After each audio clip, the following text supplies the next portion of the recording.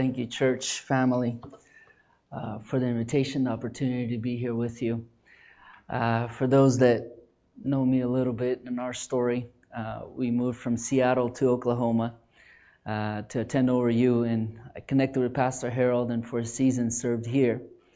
And God really taught me a lot of things through this family, through Pastor Harold, and watching him and seeing his love for the community. And man, I just began to dream, honestly, just what Pastor Harold was doing here at Jenks, and just connecting and this family here, and seeing the love and the fellowship. And so while even here, I began to call some of my friends in Seattle. So I grew up in Seattle, and there's a large Russian-Ukrainian population, about 100,000 that live in our area. Now there's some Russian churches that are only Russian, no English, and so for a season there's been a lot of people that just left church altogether, and a lot of my friends whom I grew up with. And so while even here serving at River Oaks, I'd call them and say, "How you doing?" "Well, out of church." Or, "Well, why not?" "Well, I don't understand, and things are changing." And so just I was burdened with going back to Seattle and praying and sharing with Pastor Harold. And 4 years ago, we moved back to plant the church in Seattle. The church that I was a part of while I used to live in Seattle split up, and it was just kind of hard to go back to, like, which one do you go back to? Because they split, and a lot of infighting, and in those infightings, people too leave church, and so we moved back to Seattle, and we started a church called City on the Hill. We didn't know what to plan for. We didn't know what God was going to do, but certainly grace and mercy of God and came, and just hundreds of people began to come. And today we serve a couple thousand people every weekend. Have 2 different campuses. In the last 3.5 years, we've rented 13 different facilities. And we just move around. People sometimes come and are like, "Oh, you guys aren't here?" "No, we already moved on 2 facilities." At this point, this weekend, we rent 5 different facilities for our services. And God is doing something in Seattle, and we're just blessed to be a part of that. And honestly, this church here, and what Pastor Harold has done, and your prayers and your support have been a part of that. And your heritage is what God is going to do in Seattle. And so it's just an honor to be back with you. My wife and my kids could not come with me, but they're at home. God has blessed me with a wonderful family. My wife Tanya, and we have 3 kids. Now, I don't know how much you remember, but when we were here, and I'll share this tonight a little bit more, but when we were here, we were just married, no kids, and our first pregnancy was, happened while we were here, and we lost that baby. We had a miscarriage. I remember I was in the office sitting when my wife called me. So I'll share that testimony a little bit tonight, and then we went through that, and then again, my wife got pregnant. We had our son Matthew here, and we had him dedicated here at this church, and he's 4 years old, 4.5, and then God has blessed us with a daughter named Honor, Honor. My wife came up with that, and then 3 months ago, God gave us another son. His name's Levi, and so it's a handful, 3 kids, all 4 and under. And it's a season, but God has been gracious, and I'm learning again what it means to sleep more than 3 hours straight. Last night was a miracle. Amen. Today, I want to share something on my heart, and I was battling because I prepared for 5 different messages, and it's like, what message do you share? Because Sunday morning, you got everybody here, and it's like, which one do I speak? And so after prayer and battling, I want to speak on myths, and I'm sorry, don't get offended if you like Oprah here, but I want to speak on myths of Oprah, 7 myths of Oprah. Now, Oprah's great, and there's many great things that she does, but there's one myth that she promotes a lot that in Seattle, you get a handful. Now, you guys live in Oklahoma, and it's a little bit more a little bit more traditional and conservative, and so maybe it's not as promoted often here. But back in Seattle, where pot is legal and many other things are legal too, we hear this a lot. And this is a debate between, well, are we saved by Jesus only, or are there many ways to God? Okay, so this issue. Statistics say that 51% of youth, Christian youth who go into college, will come out atheist. 51%. When they come out from college, the 51% who went in as Christian, grew up in church, 51 of those percent who come out of college as atheists, they don't come out as, well, I'm a Muslim now, or I'm a Hindu now, or, I'm a Buddhist now. No, they will typically come out as, kind of this nun, or like I'm an atheist, or just, well, God is just, something you can't really understand or explain, and He's out there, agnostic. Okay, and so I wanted to kind of just look into that today, and so I'm going to take a second to set something up on the stage here for an example.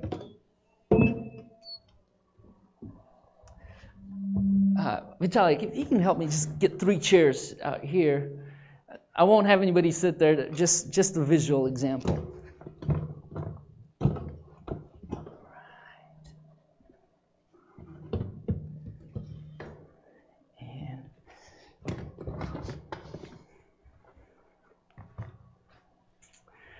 Okay, so, and if you could just move this chair to the side. So we live in a culture, and each one of these chairs represents a certain worldview, a certain religion, okay? And so let's say these 3 are Muslim, Hindu, and Buddhist, okay? We'll say this is the Christian one, okay? We'll call this the agnostic or the Oprah worldview.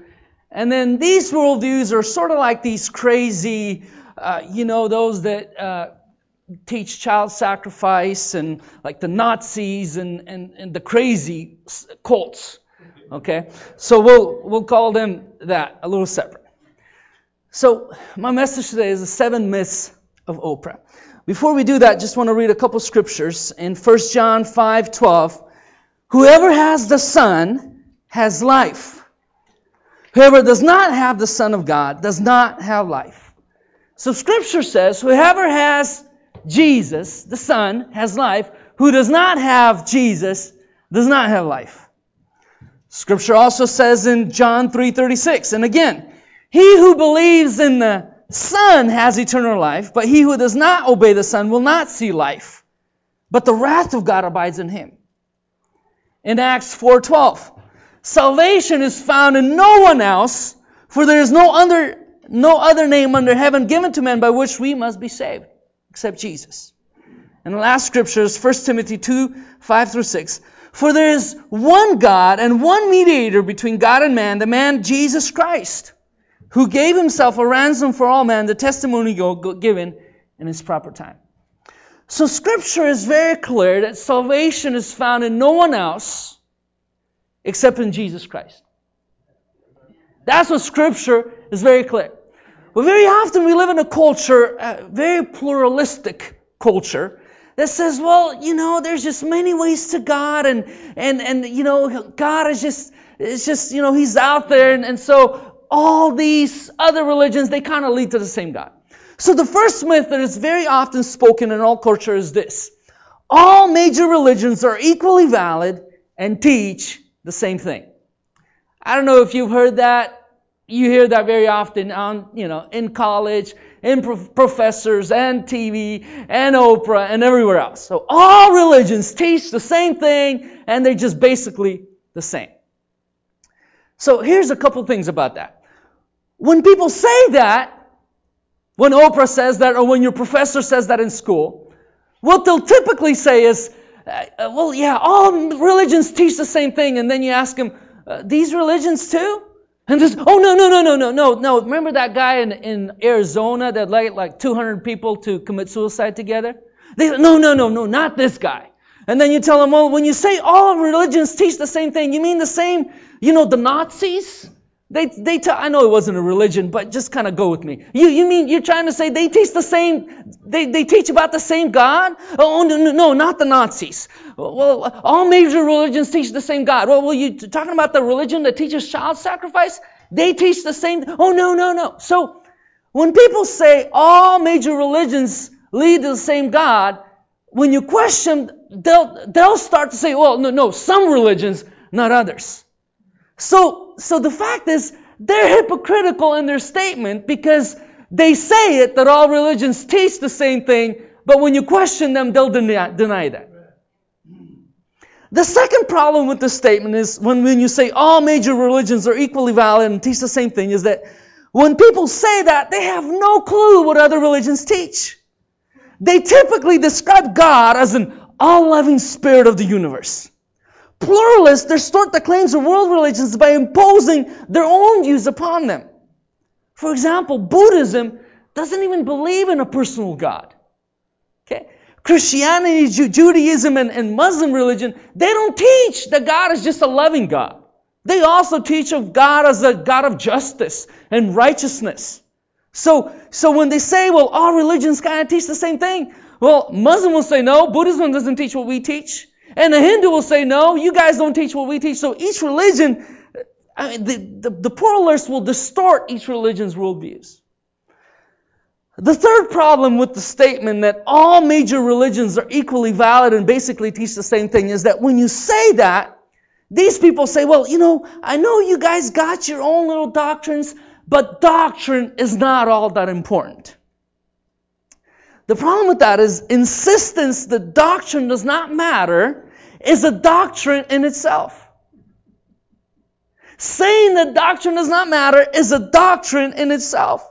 Because they hold a specific view of God. That God is somewhere distant. That God is loving. That God is unknowable. And they believe that their view of God is correct. Okay? Yet they forbid others from claiming that their view of God is correct. The fourth problem with the statement that all religions are the same and they teach the same thing is these people, when they claim that, they don't understand the uniqueness of Jesus Christ. Okay? Let me share some things about Jesus. Jesus, certainly agnostics and atheists and all these people, they like Jesus. Yeah, Jesus taught well, and He taught to love and not to judge. And so they'll like Jesus, but it's His claims that they have a problem with. Because you see, Jesus said a couple things. For example, in John 14:6, Jesus said this to Thomas. Jesus said, I am the way, I am the truth, and I am the life, and no one comes to the Father but by me. What's interesting is that when Jesus said that to Thomas, Jesus knew that Thomas would become a missionary in what country? Does anybody know? India. A land of 300 million different gods. A land where people say, hey, everything's a God. Anything that moves or breathes or, you can see, that's a God. And Jesus says, hey, Thomas, you're going to go there? But listen, I am the way. I am the truth. I am the life. And no one comes to the Father but by me. Even Pharisees spoke about Jesus and they said, listen, man, you're sharing some blasphemy in John 10:33 because you being a man, make yourself God. So the problem with saying, all religions teach the same thing is they don't understand the uniqueness of Jesus. You see, Muhammad, Buddha, Confucius, Dalai Lama, none of these people claim to be God. Jesus did. Other religions leaders say, follow me and I'll show you how to find the truth. Jesus said, I am the truth. Other religious leaders say, follow me and I'll show you the way to salvation. Jesus says, I am the way to eternal life. Other religious leaders say, follow me and I'll show you how to become enlightened. And Jesus said, I am the light of the world. Okay? And so if Jesus is who He says He is, the Son of the living God, born of a virgin, lived a sinless life, and said, you must deny yourself and follow me. If that's true, okay, then we should surrender the rest of our lives to Him and follow Him. Amen. If that's not true, then there's no point coming back here next week. But you see, Jesus is so unique in that Jesus also backs up His claim with unique, unmatchless credentials. He lived a perfect life. He fulfilled dozens of prophecies written hundreds of years before Jesus. He performed great miracles in broad daylight. He showed mastery over nature. He showed mastery over sickness. He showed mastery over death. Jesus fulfilled His own predictions that He would die and be resurrected again. And so the fourth reason why this statement that all religions kind of teach the same thing, problem with that statement is people don't understand the uniqueness of Jesus Christ. Another problem with that statement is that when people make the statement, so when the pluralist makes the statement, well, all these religions kind of teach the same thing, they don't realize the big difference between these religions and Christianity and the differences between the religions. For example, Hinduism, they teach reincarnation. When you die, you become one of four things: another human, an animal, a mineral, or a vegetable. I'm not making this up. But the biggest difference is that every religion, all of these religions are based on people doing things to earn God's favor. The Tibetan prayer wheel, pilgrimages, giving alms to the poor, avoiding certain food, performing a number of deeds, going through a cycle of reincarnation. All these are attempts to reach God, while Christianity is God reaching out to man. That's a big difference. And you can see this very much in the story of the prodigal son. Do you know that Christian literature and Buddhist literature, they have the exact same story of a prodigal son? You guys know that? Yeah. So in both of these stories, there's a prodigal son who lived with his father, got his money and left, lived a sinful lifestyle, spent all his money, realized his mistake, and went back to the father. The biggest difference, though, is the ending. And then the Buddhist literature, in the end, the father says, son, you have to work years and years to hopefully earn your spot back. While the Christian literature, if you know the prodigal son story, the son comes back and guess what the father does? He gives him a ring and accepts him and says, hey, you are my son. You are forgiven. That's a big difference. Amen. So the first problem or the first myth is that, all religions kind of teach the same thing. No, they don't. Okay. The second myth that's often promoted by Oprah or the pluralist or your college professor is a myth number 2 that says this: each religion sees part of a spiritual truth, but none can see the whole truth. Okay? So each of you guys, you Christians see one aspect, Buddhists see another aspect, Hindus see another. All of you sees a certain aspect, but nobody sees the whole thing. And so all of you put together is God. Well, going back to have you ever heard of this parable of the elephant and blind man being brought up to the elephant? So 4 blind men were brought up to the elephant, and they said, hey, feel the elephant and explain it to us. Well, the first blind man came up to the nose, and he felt it, and he said, the elephant is like a snake. The second man came up to the legs. He felt, the elephant is like a tree. The third man came up to the stomach, and he felt, man, the elephant is like a barrel. The fourth man, he felt the ear of the elephant. He said, oh man, this is like an eagle or something, with wings flapping. And it would take a person who sees to stand back and say, hey, all of you are wrong because you're only seeing a part of the truth. The reality is, all of you put together explains what the elephant looks like. Okay? Well, pluralists, they'll do the same thing. They'll say, hey, listen, you Christians are wrong because you only see a small aspect of God. And you Buddhists see a small aspect of God. And you Hindus see a small aspect. And you Muslims, you only see a small aspect of God. And all of you put together is who God is. Well, to make that statement, guess where you need to be? You need to be on the outside to see the whole thing. But didn't you just say that nobody sees this whole thing? Everybody sees only a part? So though it sounds like a great statement, it's a very, it's an appearance of humility to say one religion only sees a part of the truth because it's made by someone who thinks they see it all. So that's hypocrisy to say, well, you guys see a part and you guys see a part and you see a part, because the person making that statement has to believe that they see everything, while you just claim nobody can see everything. So the reality is, well, then how do you determine whether, one way or many ways to God? So each religion, the fact is, each religion makes some claims. Okay? And what you have to do is you have to go back and determine your faith on these four characteristics. One is, well, what's our origin? Where do we come from? Two is, where does morality come from? How do you know what's good and what's bad? Third question is, what's the meaning of life? Okay? And the fourth question is, our destiny. What's going to happen after we die? So every religion or every worldview has to answer these four questions. And I believe when you look at origin, morality, meaning, and destiny, and when you weigh those questions responsibly, I believe you will come to Jesus Christ. Amen. As the best answer for that.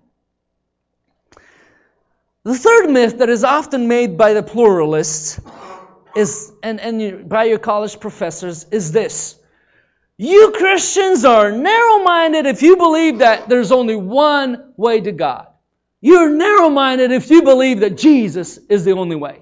You're narrow-minded to believe that you're saved only if you believe in Jesus Christ.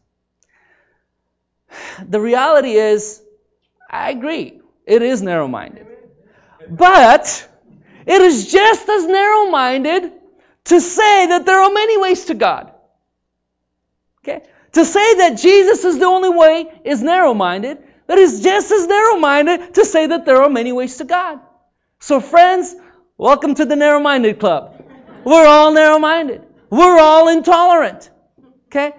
To claim that, well, you're intolerant and I'm tolerant because I believe there's many ways to God, you're just as intolerant.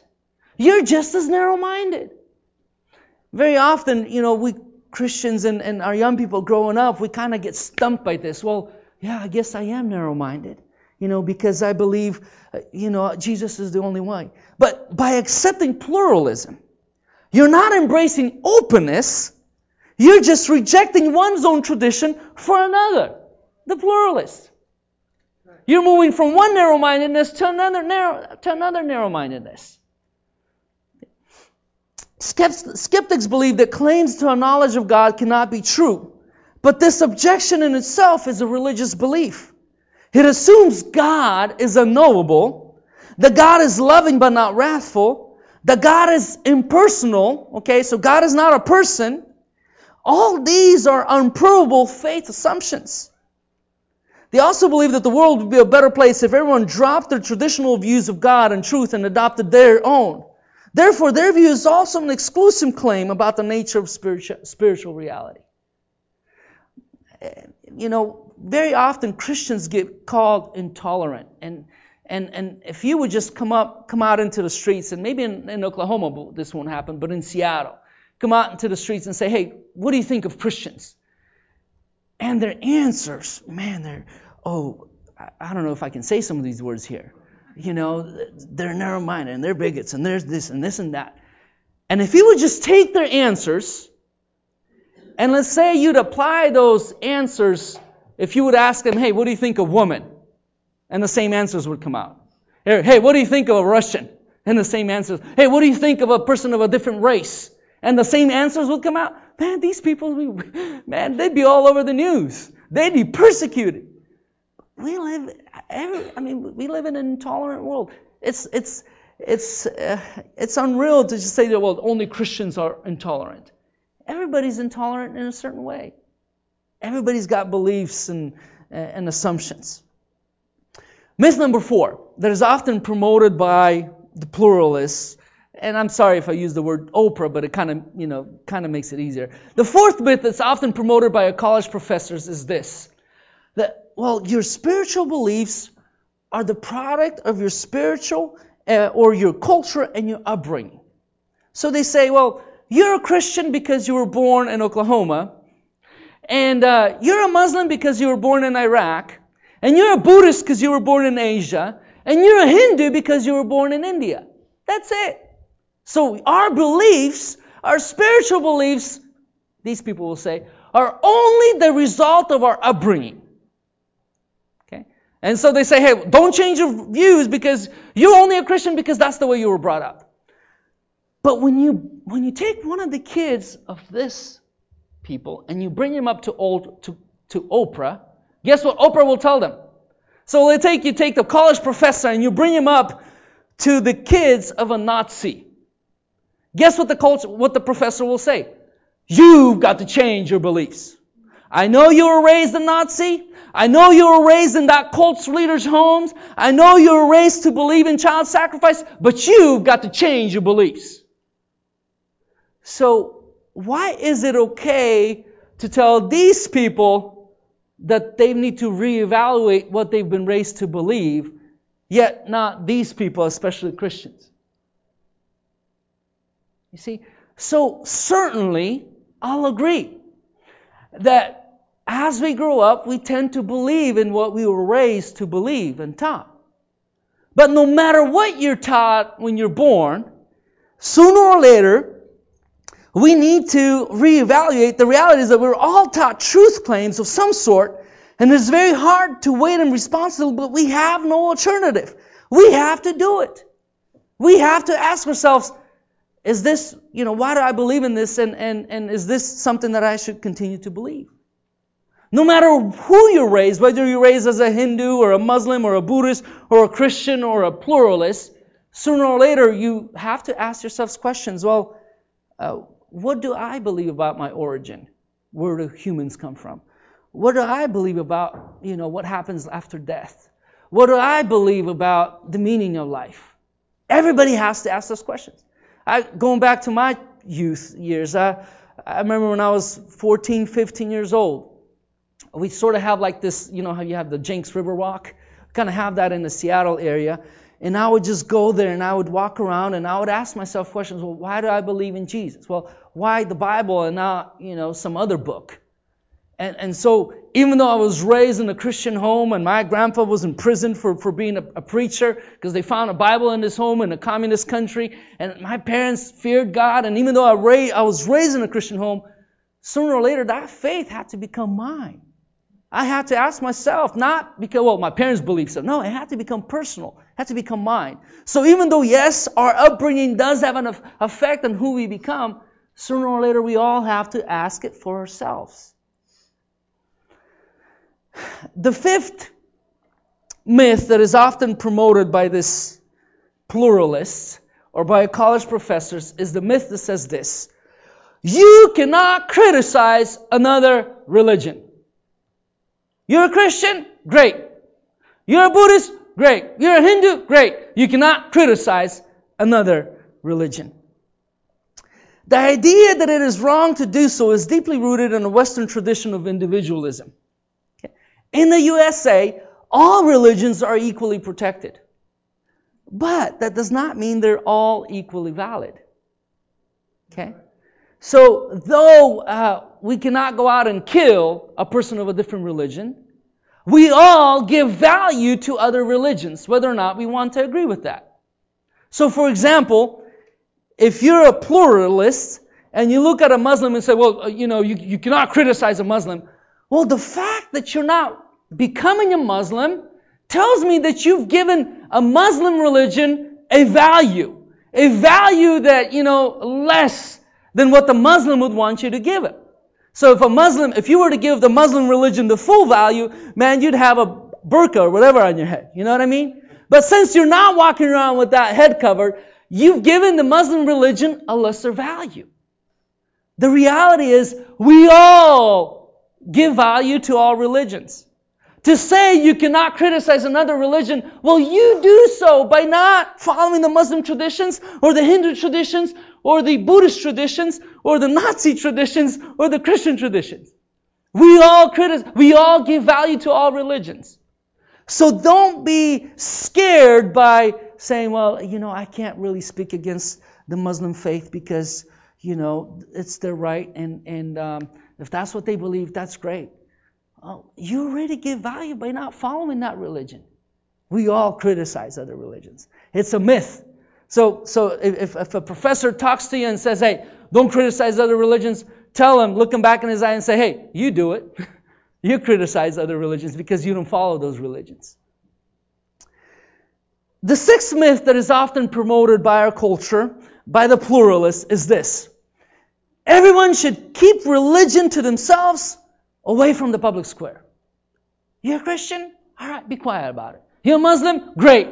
Keep it at home? Be quiet about it. You're a Hindu? Great. Just keep quiet about it. You're a Buddhist? Great. Just be quiet about it. This statement in itself is a religious and hypocritical statement. The reason why it's hypocritical because you are standing here and telling, hey, you Christians be quiet. Hey, you Muslims be quiet. Hey, you Hindus be quiet. Hey, you Buddhists be quiet. Yet you're speaking and you're telling them to be quiet.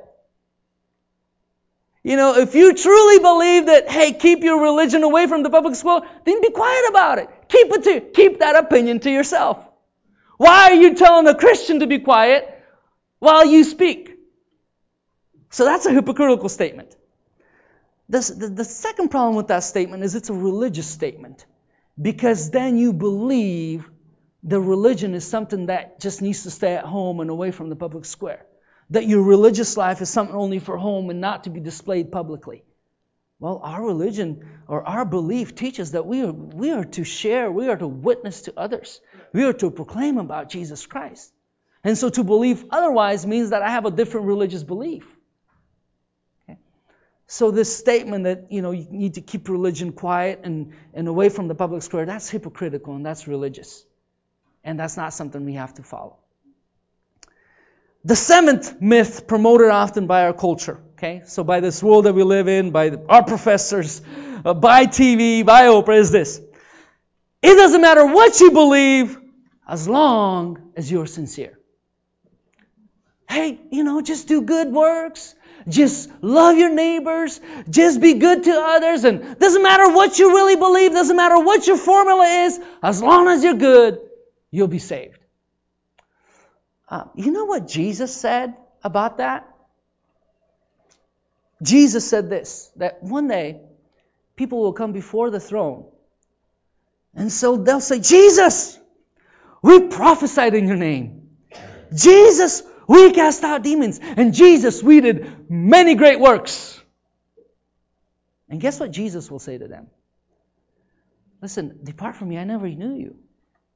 But Jesus, we were sincere. We did great works. We did many great... Mother Teresa times 10. We were sincere, Jesus. Jesus will say, depart from me, I never knew you. So apparently, sincerity is not enough. Apparently, good works does not deal with our sin problem. Apparently, Mother Teresa times 10 does not cross off the fact that we've sinned. And we need a forgiveness of our sins. So it's not about our sincerity. It's not about our good works. It's about our belief in Jesus Christ, who died on the cross for my sin. And Him taking my sin, which leads me to salvation. Now, is there good works in that? Yeah. If we are saved, it's going to produce good works. And if good works are not being produced, I question your salvation. But the reason why we are saved has nothing to do with our works. It has everything to do with Christ's works and what He did on the cross. And, often you even hear this in the church. Well, but you've kind of drawn this out. Well, what about all those people who haven't heard about Jesus? Well, sure, they surely have a way to sort of get saved. Friends, we can fantasize about this. But we don't have to fantasize about this. We can read the Scripture and what the Scripture says. You see, if there was a way to be saved without Jesus Christ, if there was at least one person who found a way to deal with their sin issue without Jesus Christ would have never came to die on the cross. That's right. But there was no other way. There was no other way to deal with our sin, because the Bible says the wages of sin is death. The wages of sin is death. You can be Mother Teresa times 10 and our community needs you, but it doesn't save you. You've still got sin. The Bible says everybody has sinned, and your sin has to be dealt with. And our sin cannot be dealt with our works. It's dealt with death being punished, or death being brought forth for sin. And the only way we are saved is if our death is passed on to Christ when He died on the cross. He took our punishment. He took our sin. So you might say, well, what do we do? Well, if Jesus is the only way, shouldn't we then get out? Yeah. And preach? Yeah. Most often we Christians, I wish we can fully realize the fact that, yes, Jesus Christ is the only way to salvation. And if we would just deeply realize that, then it would produce in us an urgency to go and proclaim Christ to others. But I think very often we kind of, start believing some of these pluralist beliefs, even in Oklahoma. They've got you here too. They've reached you here too. Well, yeah, Jesus, he's probably just kind of one of the ways, and maybe there's other ways if we're just sincere, and the more we believe that, the more we get away from what the Scripture teaches. That Jesus Christ is the way, the truth, and the life, and no one comes to the Father but by Jesus Christ. My prayer is that we hold on to what the Bible teaches. Amen. And we firmly believe that in us first, and teach that to our children as well. I want to recommend a couple books, and I'm sure Pastor Harold and you guys know many authors, great authors, but in this arena, especially when so many people are falling for this trap and ending up here, the pluralist mindset. There's some great books. One is Mere Christianity by C.S. Lewis. Great book on this issue. Another book that I really like, Reasons for God by Timothy Keller. Ravi Zacharias has some great books on that. It's a great apologetic, speaks at some of the most well-known universities, often is on Fox News, CNN, other stations. He's actually coming to our church in September. We're really excited about it. Been waiting for it for 3 years. But he'll be with us in September. Another great author is Lee Strobel, Case for Christ, Case for Faith. He was an atheist and worked for the Chicago Tribune as an investigator, and just began to investigate the Christian faith and came to believe in Christ. And he writes about it in a book called Case for Christ. Some great books I'd recommend if you want to kind of reach into this. And also if you've got kids or grandkids, they have to do book reports in school. They have to. And so I'd pay them money to read one of these books. Maybe some other ones. They have to read something. So give them one of these books and tell them you give them a tip for that as well. I want to end with this illustration, and we're going to pray. I really do hope that you're able to come tonight. Tonight I want to share a little bit about family, and I want to share my testimony and some of the things we went through, even with miscarriage and some other things, marriage and some of it. And so it's going to be great. I hope you can come out tonight. I want to end with this. So we have 2 campuses in Seattle. We started one campus, and then a year later we started another campus, which is an hour north of us. And the second campus that we started is right by the Boeing plant, the big one. I know Boeing is all over, they've got stuff all over, but there's one huge one in Everett. It's like the largest building, or the building with the largest inside square footage in the world. It's huge. And so we see that building right by us. And we have a lot of people who work for Boeing in our church. You guys remember Daniel? My brother-in-law, he was with us for a very short season too. Some of you remember. So Daniel, he works for Boeing. And one time he came home and, kind of called me. He's married, by the way. He's got a child. God has been good to him and gracious to him. Well, he works for Boeing. And he came home one time and he said, "Russell, you will not believe it." And so he kind of installs different things inside the airplane. No wonder Boeing's been having problems lately. But that's another problem. That's another issue. So he says, "Russell, today at work, I was installing one part and I broke it. Guess how much it cost, that little part? So how much? $150,000. I said, boy, you were fired, weren't you? He said, no. I said, they didn't fire you? He said, nope. He said, we break these parts almost every single day. That cost $150,000. And I said to him, well, Daniel, what if you come to work late, a couple minutes, 2 or 3 times? Will they fire you? Yeah. And I thought to myself, you break a part that's $150,000 and you're not fired, but you come to work late 3 minutes, 3 times, and they give you the pink slip. You're fired. Let me kind of put this together. I can't. 9 minutes of work, you're fired, and $150,000. You're all right. We all make mistakes. But then I began to think back to God's Scripture and God's Word and Jesus. Very often as well in our life, we will make mistakes that'll cost us more than $150,000. But it's not those mistakes that will disqualify us from our salvation. It's whether or not we can keep on coming back to Jesus Christ as our hope and our salvation. You see, Daniel made a mistake, but he's showing up on time. He's coming back to work, and he's faithful, and he still has a job. Same thing with our belief is that, yes, we'll make mistakes. Yes, we'll sin. Yes, mistakes will be costly, but who do we put our trust? Are we coming back to Jesus right here? Are we beginning to put our trust in other gods, in other ways, and in works? Who do we keep on coming back to? The Bible says that a righteous man is not a man who's going to, be perfect in all his ways and know this whole formula. A righteous man, the Bible says, will fall 7 times, but get back up and come back to Jesus. And just look back to Him. So my challenge is to you this morning that yes, Jesus Christ is the way, the truth, and the life. And Jesus loves you, and He wants you to come back. And He wants you to keep coming back to Him. Because in Him is our salvation. In Him is our hope. In Him is our destiny. Only in Christ. Let's bow our heads. I want us to pray for this morning. I want us to pray for our children, our grandchildren, for our community, and this fast pace towards pluralism.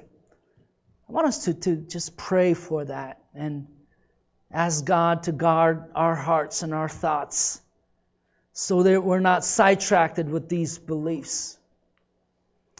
I'd also want us to pray that God may produce in each and every one of us an urgency.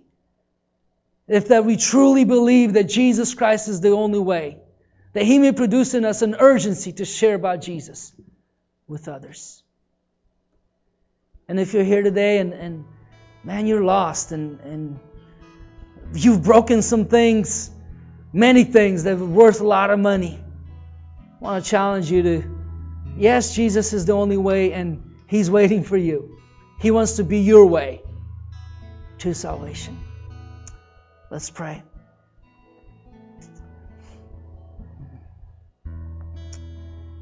Father, we come before you.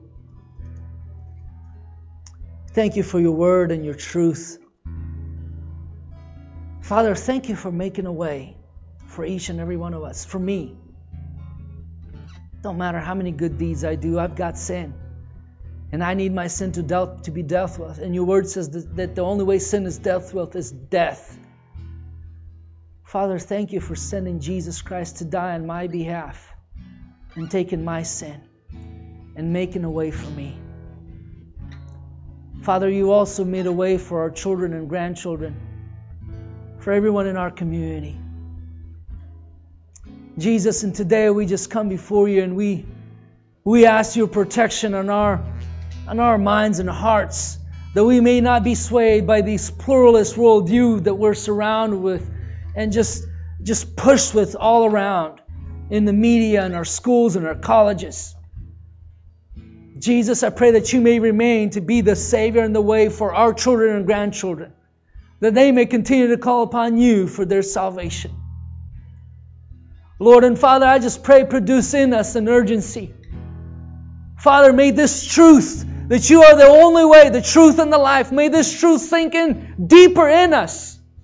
For if we truly understand it, if we truly accept that, Lord, it will produce in us an urgency to share with our neighbors, to share with our friends and co-workers about the offer made through the cross of Jesus Christ. Father, we also come before you and we realize we make mistakes. We break things that cost a lot of things, whether it be in relationships and family and in our promises. Jesus, when we come before you, Father, if there's anybody here today that just Satan has trapped them in a belief that maybe they're unworthy. Maybe there's no way back. Maybe they're fired forever because they've done something so bad. Jesus, I pray, God, that you may open up and reveal to their hearts that it's not about breaking things. It's about coming back. It's about coming to the cross. It's about accepting your grace and your forgiveness and running to you and putting hope in you. Father, we pray that you may bless this week and every evening service that we're going to have together. Tonight, Jesus, as we speak about family and some of the things and troubles that we go through in family lives, in marriages and health issues, Lord, I pray, God, tonight that you may minister to every person that is going to be here. And this week, every evening, Lord, we just pray your blessing, your word to be spoken. Father, Jesus, I need you. I pray for wisdom. There's nothing that I nor anybody else can give to anyone without that can help except you and your word. Jesus, season with your presence and your grace and your anointing. We need you. In Jesus' name.